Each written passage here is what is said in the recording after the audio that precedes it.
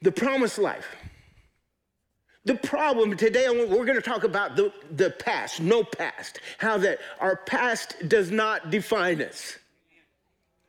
Now, I got a few amens out of that, but the reason I didn't get a lot of amens is because sometimes we let the past define us.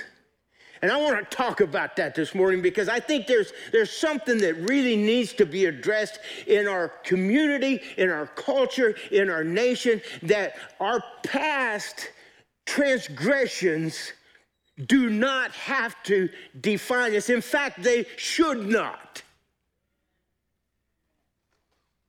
define us. Jesus said that, or the Apostle Paul, he said, keep your eyes fixed on Jesus as the author and the finisher of your faith. In other words, God started us and he can finish us. But we have to submit to the process of starting and finishing and understand that our future is in much bigger hands than ours. And that I want to say something to you. I've been listening to really smart people this past week. They're all over the internet, you know that, right? But one of the things I learned is that, and this is in my own words, I set up court inside my mind.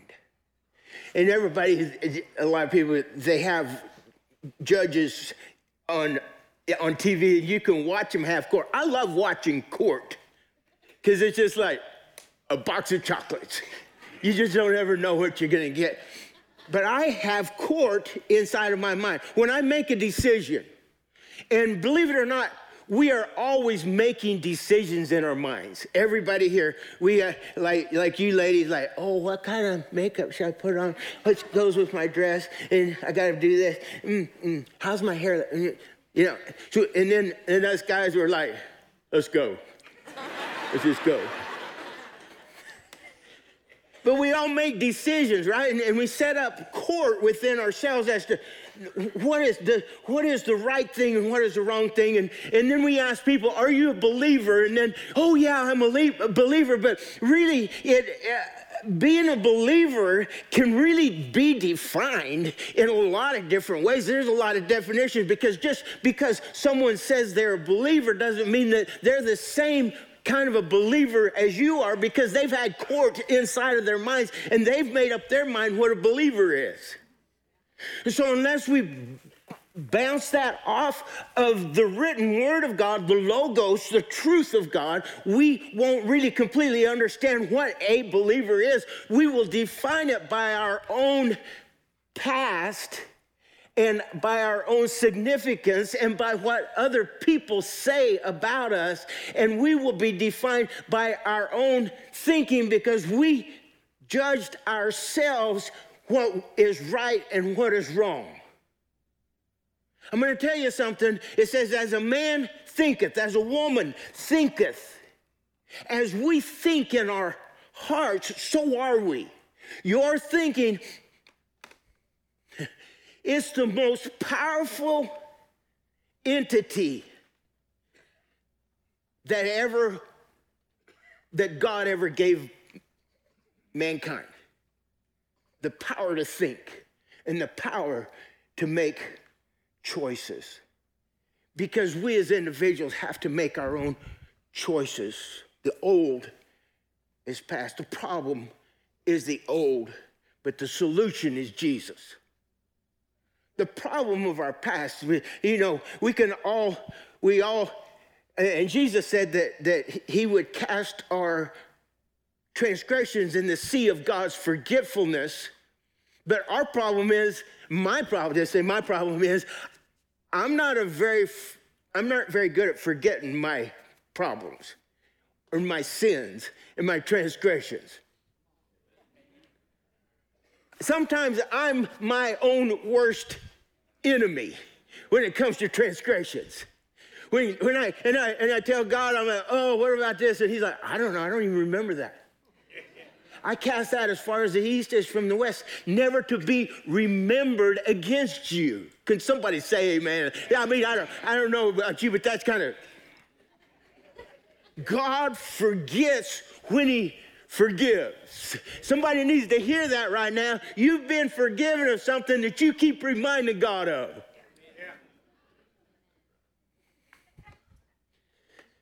That's good preaching. We always have to make up our mind, are we going to crown Jesus as the King of Kings and Lord of Lords, or are we going to take him back to the cross and crucify him? It says, because when we sin, this is so convicting. It says, when we sin, it's as though we crucify the Son of Man over again. So our love for God, it's not the beating over the head with the ball-peen hammer every time you mess up. That's not God. He says, I'm going to the cross for you. And because he goes to the cross for us, our thinking is I'm not going to love God. I'm not going to be who God has called me to be. I'm not going to be intimidated by this world any longer, but my thinking is going to rise up above my circumstances. It's going to rise up above the circumstances of this world, and I'm going to allow my mind, the mind that God has transformed inside of me, to make a difference in this world that we live in. Let me tell you something. I got something in me this morning. I made up with it. Our younger generation and the older, everybody. This COVID thing, I want to talk about it for a second. Yeah. This COVID thing has brought intimidation to America. Amen. We have bought into the intimidation. Oh, I don't know. I don't know what to do. And fear has taken a grip on our nation. Yeah. Let me tell you something. That is not for the church of the living God. It's not for us. Just because people are intimidated by what has happened in our nation, it gives the church a chance to stand up and rise up with the gift of the truth of the Word of God, so that the thinking that we have can be assimilated in the world that is looking for a Savior. They're looking for something that you and I have, something that we've been gifted with. As we walk out into this world, we can understand that our mind has been transformed by the renewing of the mind because of the Logos, the Word of God that has been implanted into us, because we know the truth. And that's what the world is looking for. The world is intimidated by the deception of the enemy and the evil in our world, and they don't know what to do. Oh, I don't know. Well, praise God, we know what to do. And it's not, trust me, I'm not trying to be arrogant about this. It's a confident expectation. I'm not being arrogant with this. The truth of the Word of God has been around forever. All we have to do is know it and buy into it and walk in it. None of that was in my sermon. I'm start preaching now. I love that song. Because he lives, I can face tomorrow. Because he lives, all fear is gone. Because I know he holds my future. And life is worth the living just because he lives. Crown him, Lord. Embrace the process of maturing beyond our old past and making all things new. 2 Corinthians 5:17. I don't know if I'm going to have any energy for the next service. That's all right.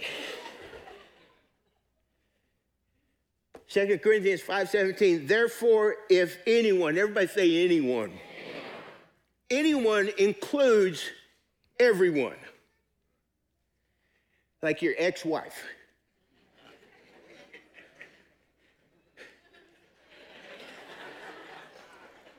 your ex-husband, your mother-in-law.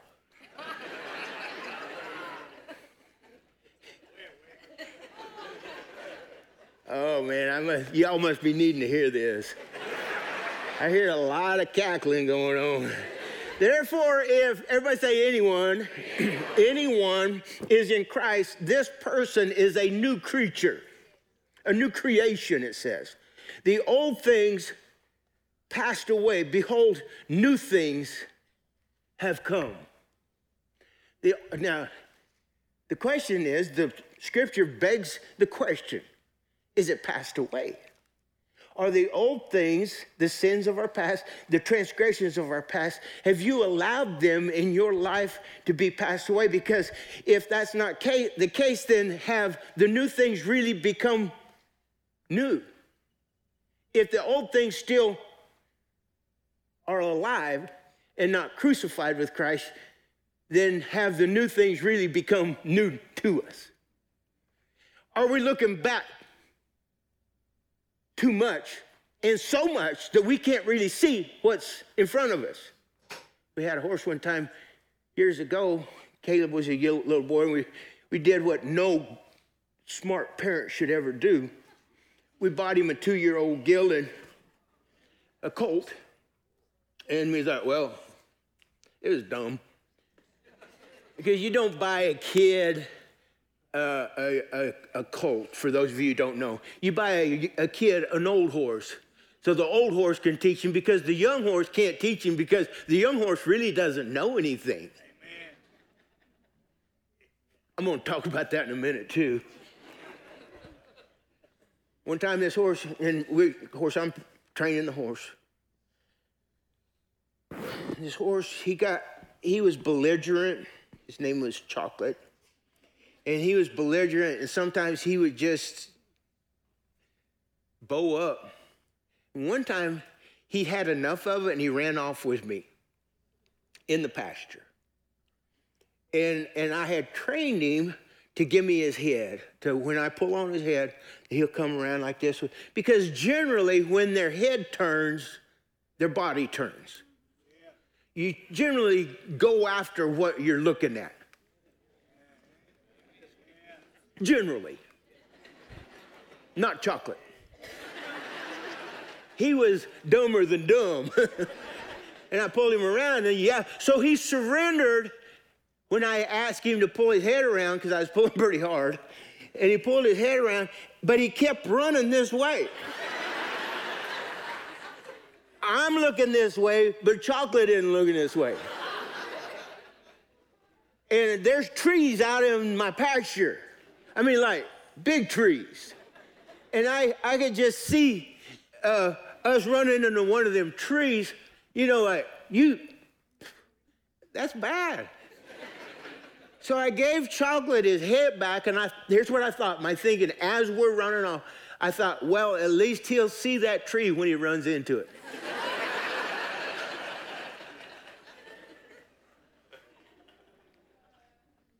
My point is that while you're going forward and you're looking back, there's going to be a wreck. Somebody needs to hear that this morning. Somebody needs to turn loose. And some of us are good at turning loose at some of our past. Oh, I got to come down here.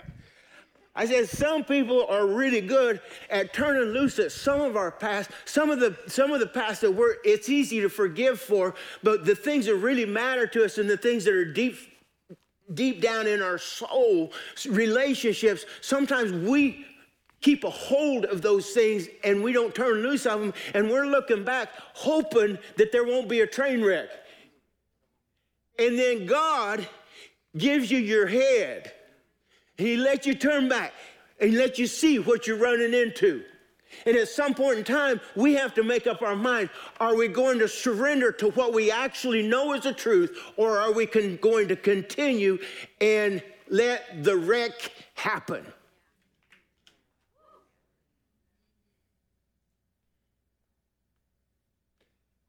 Thank God for insurance.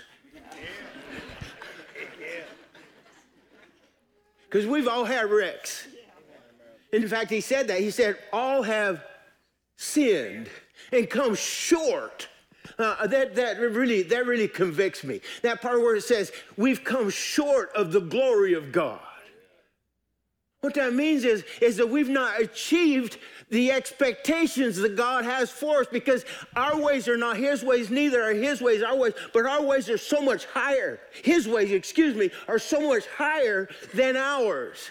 And the reason for that is because he created each one of us, and he knows us down to our core. He knows everything about us. You can't tell God to sit in the truck while you go do something that's stupid.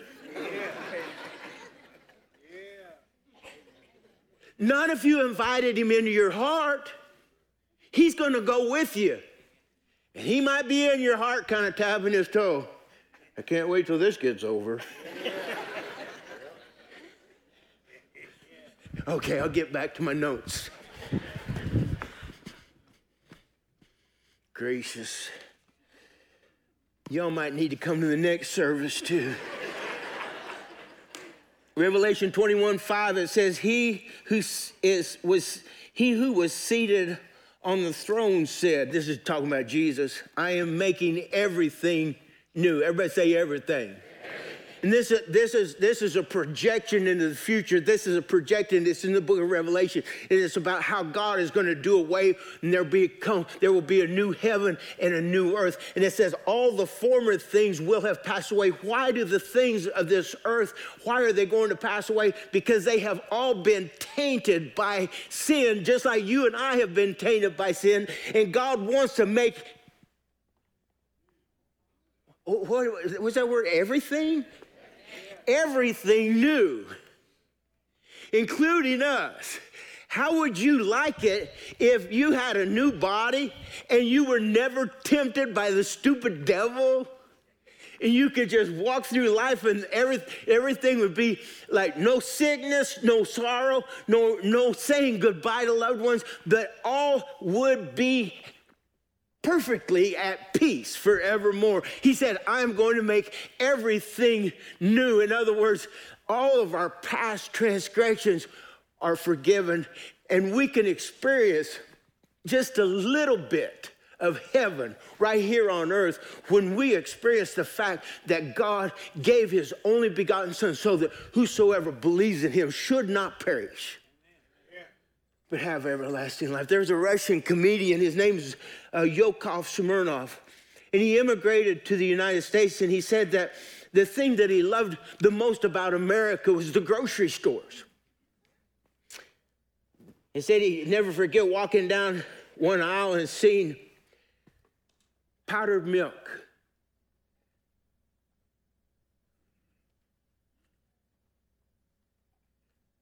Just add water and you get milk. And then he walked a little bit further and it says, powdered orange juice. Just add water and you get orange juice. He walked a little bit further and it says, baby powder. What a country.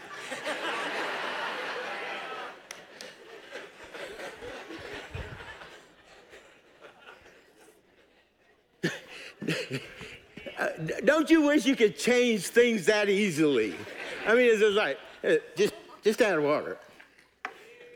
Well, I'm here to tell you that new life is possible when you drink from the springs of living water. And you'll never thirst again because he will satisfy your thirst forevermore. Excuse me. I got to run through this real quick. How can you get new life today and be redeemed from the past of yesterday? How can I see real change in my life for the better? How can my life be turned around? The first thing that it starts when we recognize that Christ is so much more than just a baby in a manger. Perception is critical, and in your mind, and in my mind, we have to decide who Jesus is. When we see Jesus, who do we see? How do we perceive the past? How we perceive the past will ultimately dictate our future. Do we learn from our past and move on, or do we stay in our past and not ever move past our past? Look beyond the cradle to the Christ, God's anointed King of the universe. Our limitations of Jesus will inevitably and ultimately dictate the limitations of ourselves. How you perceive Jesus will always enhance and build and give yourself life and peace and joy and contentment and happiness with your godliness. Or if you perceive him as just a good man, there will be no fulfillment inside of you, because the transformation will never happen until you see Jesus as the Messiah, the King of Kings, the Lord of Lords, the living God who lived and died and lived again and set up his kingdom for us so that we could live with him eternally. 2 Corinthians 5:16, it says, the Apostle Paul, it says, even though we once regarded Christ according to the flesh, we regard him thus no longer. In other words, we don't see Jesus as just a man in the flesh. The people that walked on the face of this earth, they didn't understand who Jesus was. But time demands a verdict in my mind that Jesus was the Christ, because you look at the kingdoms of men, you look at God's church, because he said, I will build my church and the gates of hell will not prevail. We're going to go forward with the church of the living God. Why? Because he is the living God.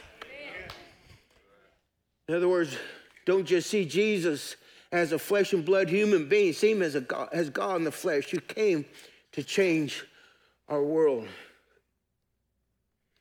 2 Corinthians 5:19, in Christ, God was reconciling the world to himself, not counting their trespasses against them, reconciling himself to the world.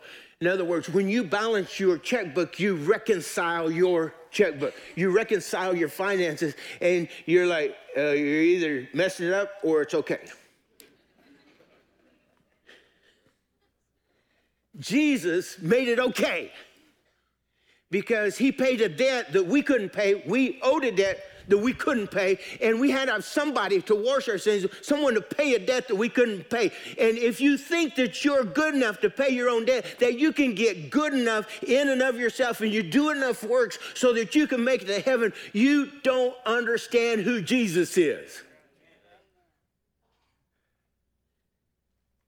I just challenge you.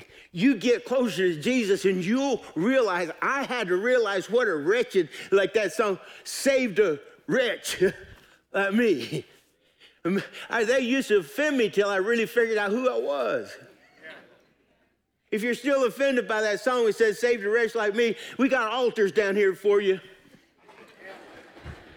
You'll fit fine. It'll be okay.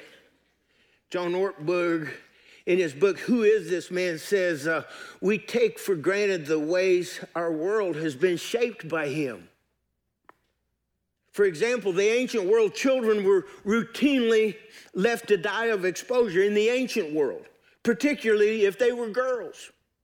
Parents didn't name their children until the 8th day or so, because until then, they might decide to kill their babies. Especially if it was deformed or otherwise unwanted. This custom changed because a group of people remembered that they were followers of a man who said, let the little children come unto me and forbid them not, for such is the kingdom of heaven. That's my Jesus. This is a word America desperately needs. Jesus never held an office. He never led an army. And yet the movement he started would eventually mean that the end of emperor worship. Again, that's something I think America needs to think about. Who are we going to worship? That our supplier isn't our government. Our supplier really is God. His words would later be cited in documents like the Magna Carta.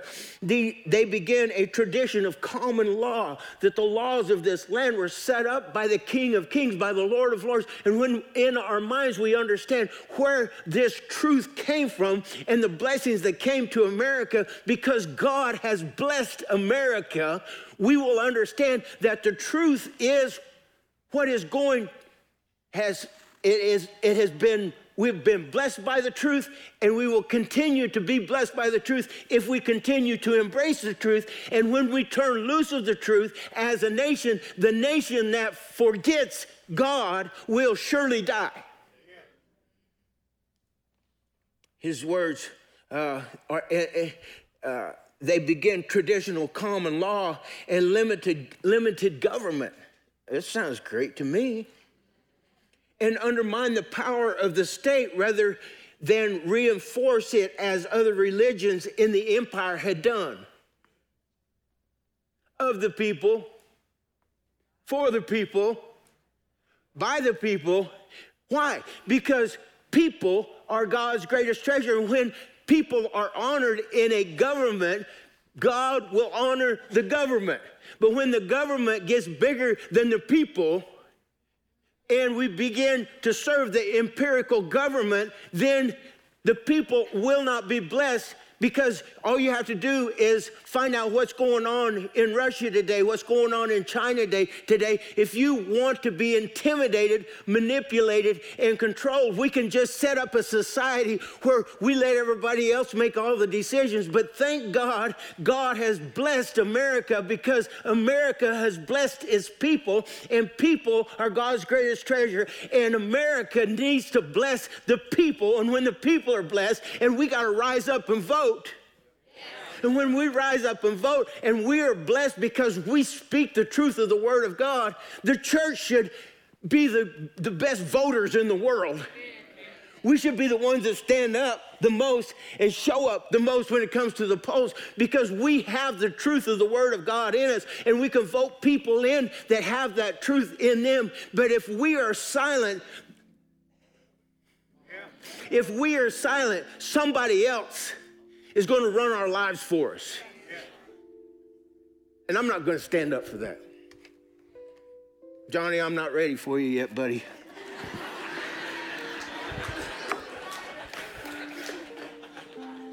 We hold these truths to be self-evident, that all men are created equal, that they are endowed by not by the Big Bang Theory.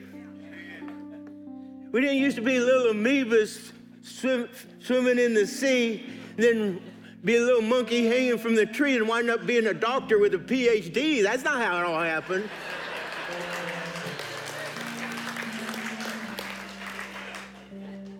Endowed by their Creator with certain unalienable rights. That's who my Jesus is. He never wrote a book. Jesus never wrote a book. Yet his call to love God with all one's mind would lead to a community with high reverence for learning. Even when those in so-called dark ages nearly eradicated classical education, that little community of Christ followers would preserve what was left of education.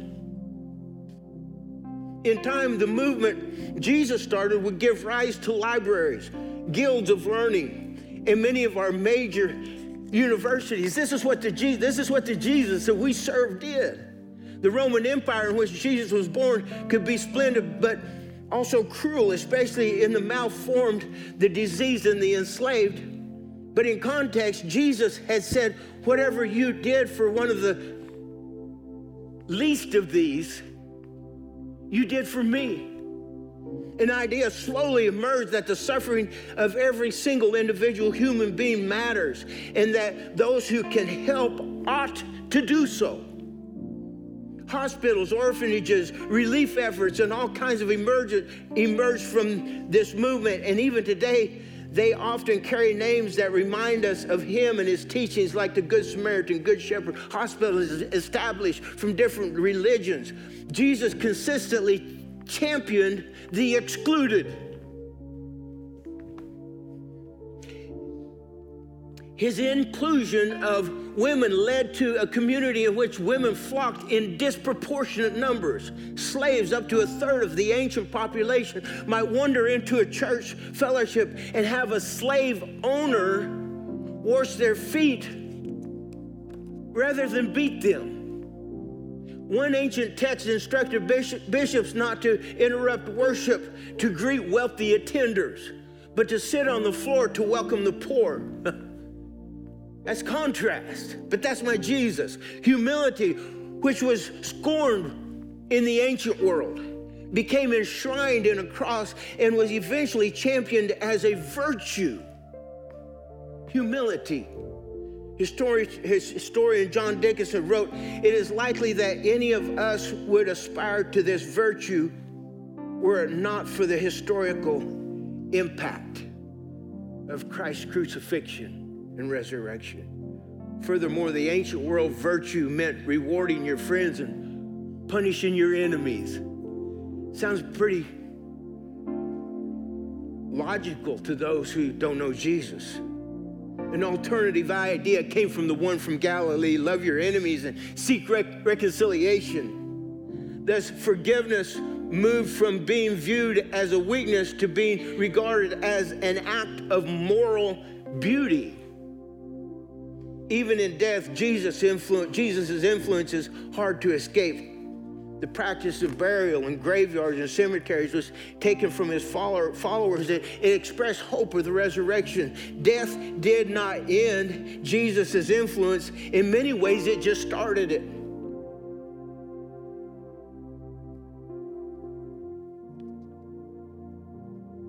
One of the other things that we must understand is that Christ died in our place. Christ died for you. He died for me. I deserved death, and Jesus gave me life. We must take it personal. It says, for our sake, he made him to be sin who knew no sin, so that in him we might become the righteousness of God in him. Even though Jesus was without sin, our sins were applied to his account so God could apply righteousness to our account. But why did Jesus have to die? I want to get into this, and I'm going to close up here. Lord help me. You got to hear this. We had a guy come over here where we live out on 1486, and he ran into our fence and he knocked a pole down, an internet pole, and it just tore everything up. Well, I don't even know where that guy is at now. But at some point in time, I had to forgive that guy for doing that. Because he wasn't able to pay for the fence, for the transgression, for the mess up.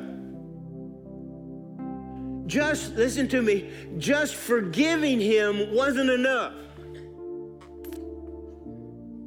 My neighbor's got the same fence messed up. But forgiving him not enough.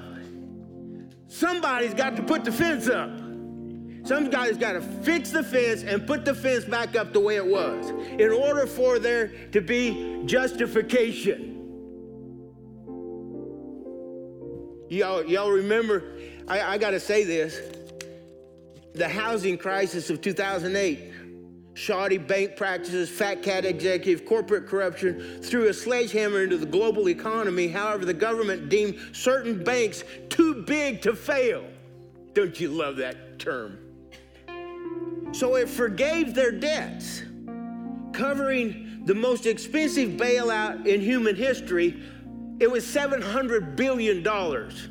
That's up until the COVID, and the COVID cost $5 trillion. Even though the banking industry had caused massive damage, the debt was forgiven. But the debt didn't go away. Bank of America owed people $20 billion. Do you know what happened to the debt? Someone else covered it. Well, in this case, it was you.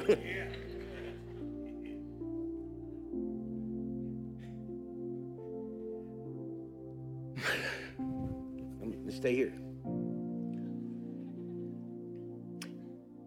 At the cross, Jesus was eating the cost of our sin. You see, if there's a transgression, someone's still got to eat the cost. There's still somebody, not just forgiveness isn't enough. Somebody's got to pay for it.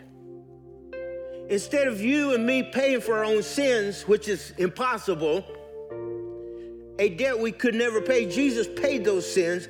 It was the most expensive bailout in human history.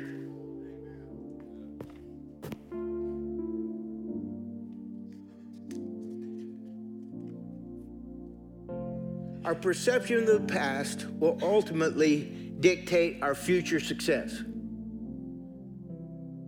The third thing, first, we regard Christ as more than a baby in a manger, regard that Christ died in our place. And the third and last thing is that to trust him to change your life personally. It's not enough just to hang out with Christians. You know, just because I hang out with my horses doesn't mean I'm a horse.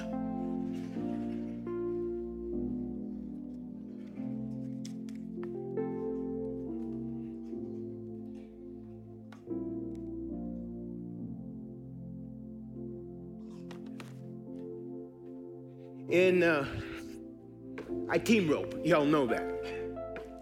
And in the team roping world, they have a handicap system. Like I said earlier, I think we could all kind of line up out there in the handicap parking spots. But in the handicap system, we are handicapped according to how good we rope, or how, if you want to put it in the negative context, how bad we rope. Either way, we are handicapped. And the handicap system is from a 2 up to a 10. The 10 being the very best headers and healers in the world, and 2's being well, there you go. Not so good.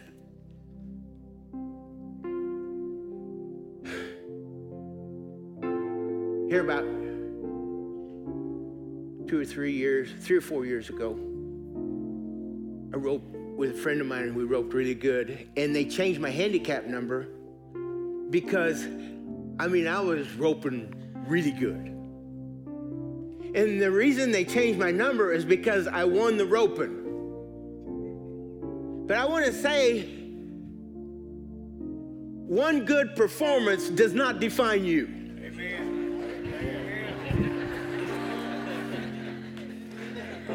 Now, they let it define me, but just because I won that roping doesn't mean that I rope any different than I did before I went to that roping.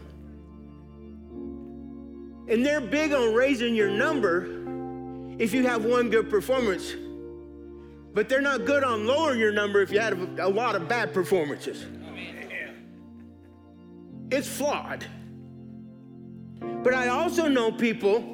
Now, when I get ready to go to Las Vegas, I'll go, Lord willing, go to Las Vegas in December and rope there at the World Series, the finals at the World Series. Before I go, I'm going to go get some lessons. Do you think I'm going to go to a number 2 roper to get lessons? So I'm talking to somebody here. Some of y'all you get on, well, what do you think? I don't know. What do you think? Y'all come on with me.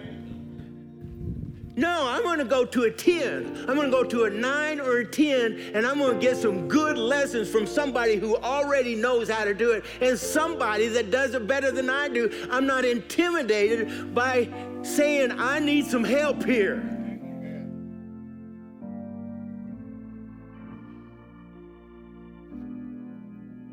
Let me tell you this.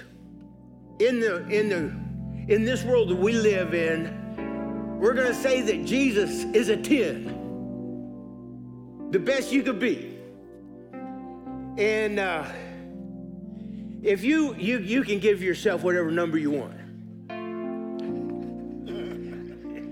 Okay? Let's just play along, okay? You just be whatever number you think you are right now. My goal is to get better. I want to be a better roper, and my motivation is to be a better roper so I can win more, not so much so I can get my number raised. I don't really care what people think about me, how good I rope. I just want to win more.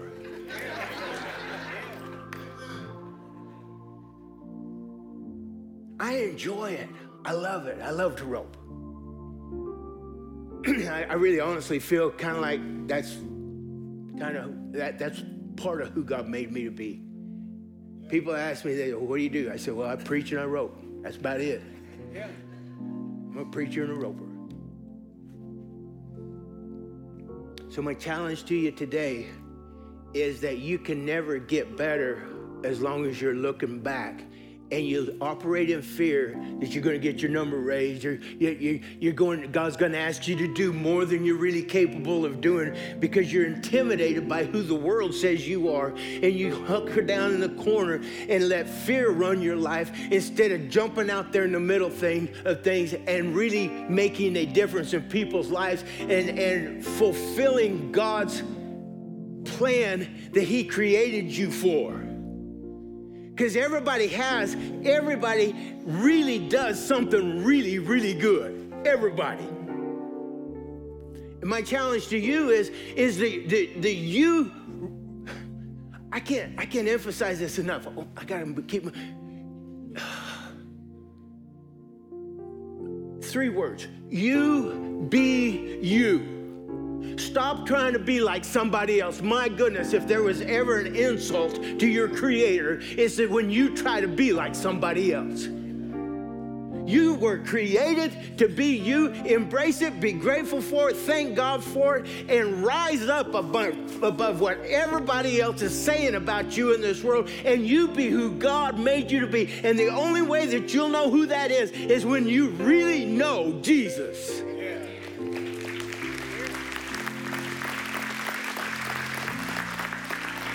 I'm done. That's it. Lord, bless your people. Help us, oh God. Help us to be faithful. In Jesus' name. Keep your heads bowed and your eyes closed. I got one question for you. When a friend of mine was talking about evangelists one time, and this evangelist, he always kept telling people, you must be born again. And he was like, and that he would say it so much that somebody came up to him one time and he says, how come you keep saying you must be born again? And the evangelist answered this way. He said, because you must be born again. And that's what Jesus told the rich young ruler. He said, if you want to, or he told Nicodemus, he said, if you want to inherit the kingdom of God, you must be born again.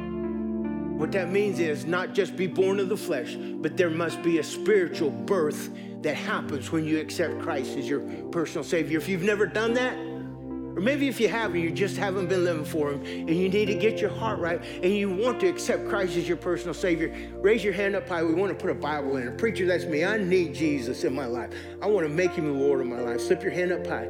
Anybody? Preacher, that's me. Anybody? Yep, thank you. We'll put your Bible. Leave your hand up till we get a Bible. Thank you, ma'am. Anybody else? Preacher, that's me. Would you, if you look up at, ma'am, raise your, would you mind come up and let me pray with you? Can I pray with you? Yeah, come on. Yeah, I'm so proud of you. It's a beautiful day. Yeah, thank you. Oh, this is your day. We had church for you today. Tell me your name.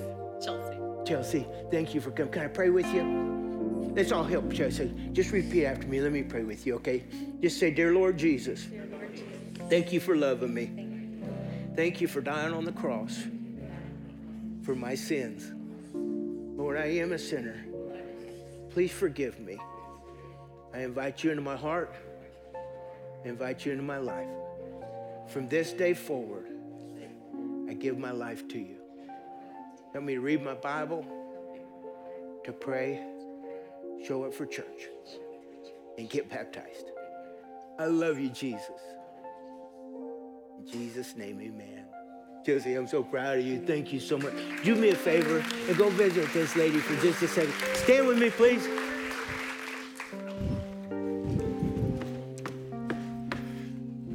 Y'all got to be really nice to people in the parking lot when you leave. Be patient. How many's going to really, from this moment on, you're not just going to try to not let the past define you. You're not going to let it define you. Raise your hand, preacher, that's me. I'm not going to let it define me anymore. Let me pray for you. Lord, we lift your church up to you. Minister, Lord, to us. Lord, we surrender to you. Everybody say, our surrender. We surrender our hearts, our minds, our bodies, and our souls to you. Thank you, Jesus, for being Jesus. We are so grateful that you live with us. In Jesus' name, we love you. Amen. Hey, listen, we got a prayer team. If you need special prayer, God bless y'all. We love you so much.